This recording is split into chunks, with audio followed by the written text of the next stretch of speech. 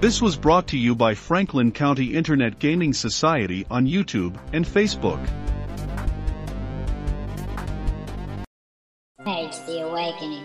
Mage who can't control his will soon finds himself ostracized, at the least, murdered by another mage's magic. He can't avoid making an enemy's move. Ancient mystery. True nature of reality is an enigma always beyond reach.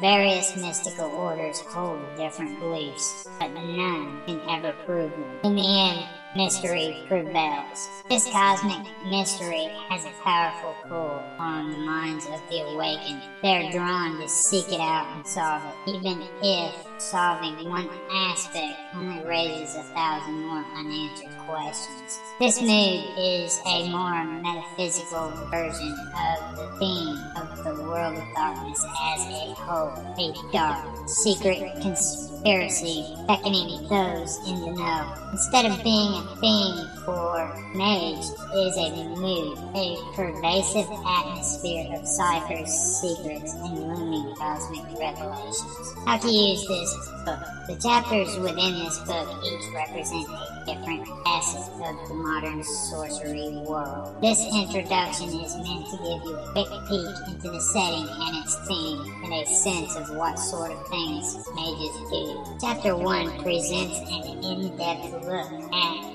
Mage society, including the Awakened's own mythology about their origins and the nature of the universe. The very thing affected by their spells. It introduces the paths, the Concilium, the Lex Magicus, and the realms invisible. Characters are the focus of Chapter 2, presenting information on building a persona and girding it with the rule traits, so it can be played in conjunction with other players' creations. By far the largest chapter in the book, Chapter 3, presents the heart of a mage's concerns, magic. It's filled with spell descriptions for each arcana, extensive rules for casting spells of all stripes, rules for the soul itself, and the supernatural world around a mage. Storytelling is the focus of chapters 4. Suggestions on running stories, dealing with themes, setting the mood, and defining conflicts are presented, along with a long list of possible antagonists that make life a challenge for any mage. Appendix 1 introduces the legacy's method of the soul crafting by which a mage can step beyond spellcasting and become magical himself. These secret teachings are handed from mentor to apprentice and allow a mage to grow in directions his path and order alone cannot provide. The legacy is a means by which a player can take his character into unique levels, even creating his own legacies. Finally, Appendix 2 presents a simple setting using the city of Boston and its environment, including, of course, Salem. The area's unique supernatural secrets are introduced, along with many storyteller characters who serve as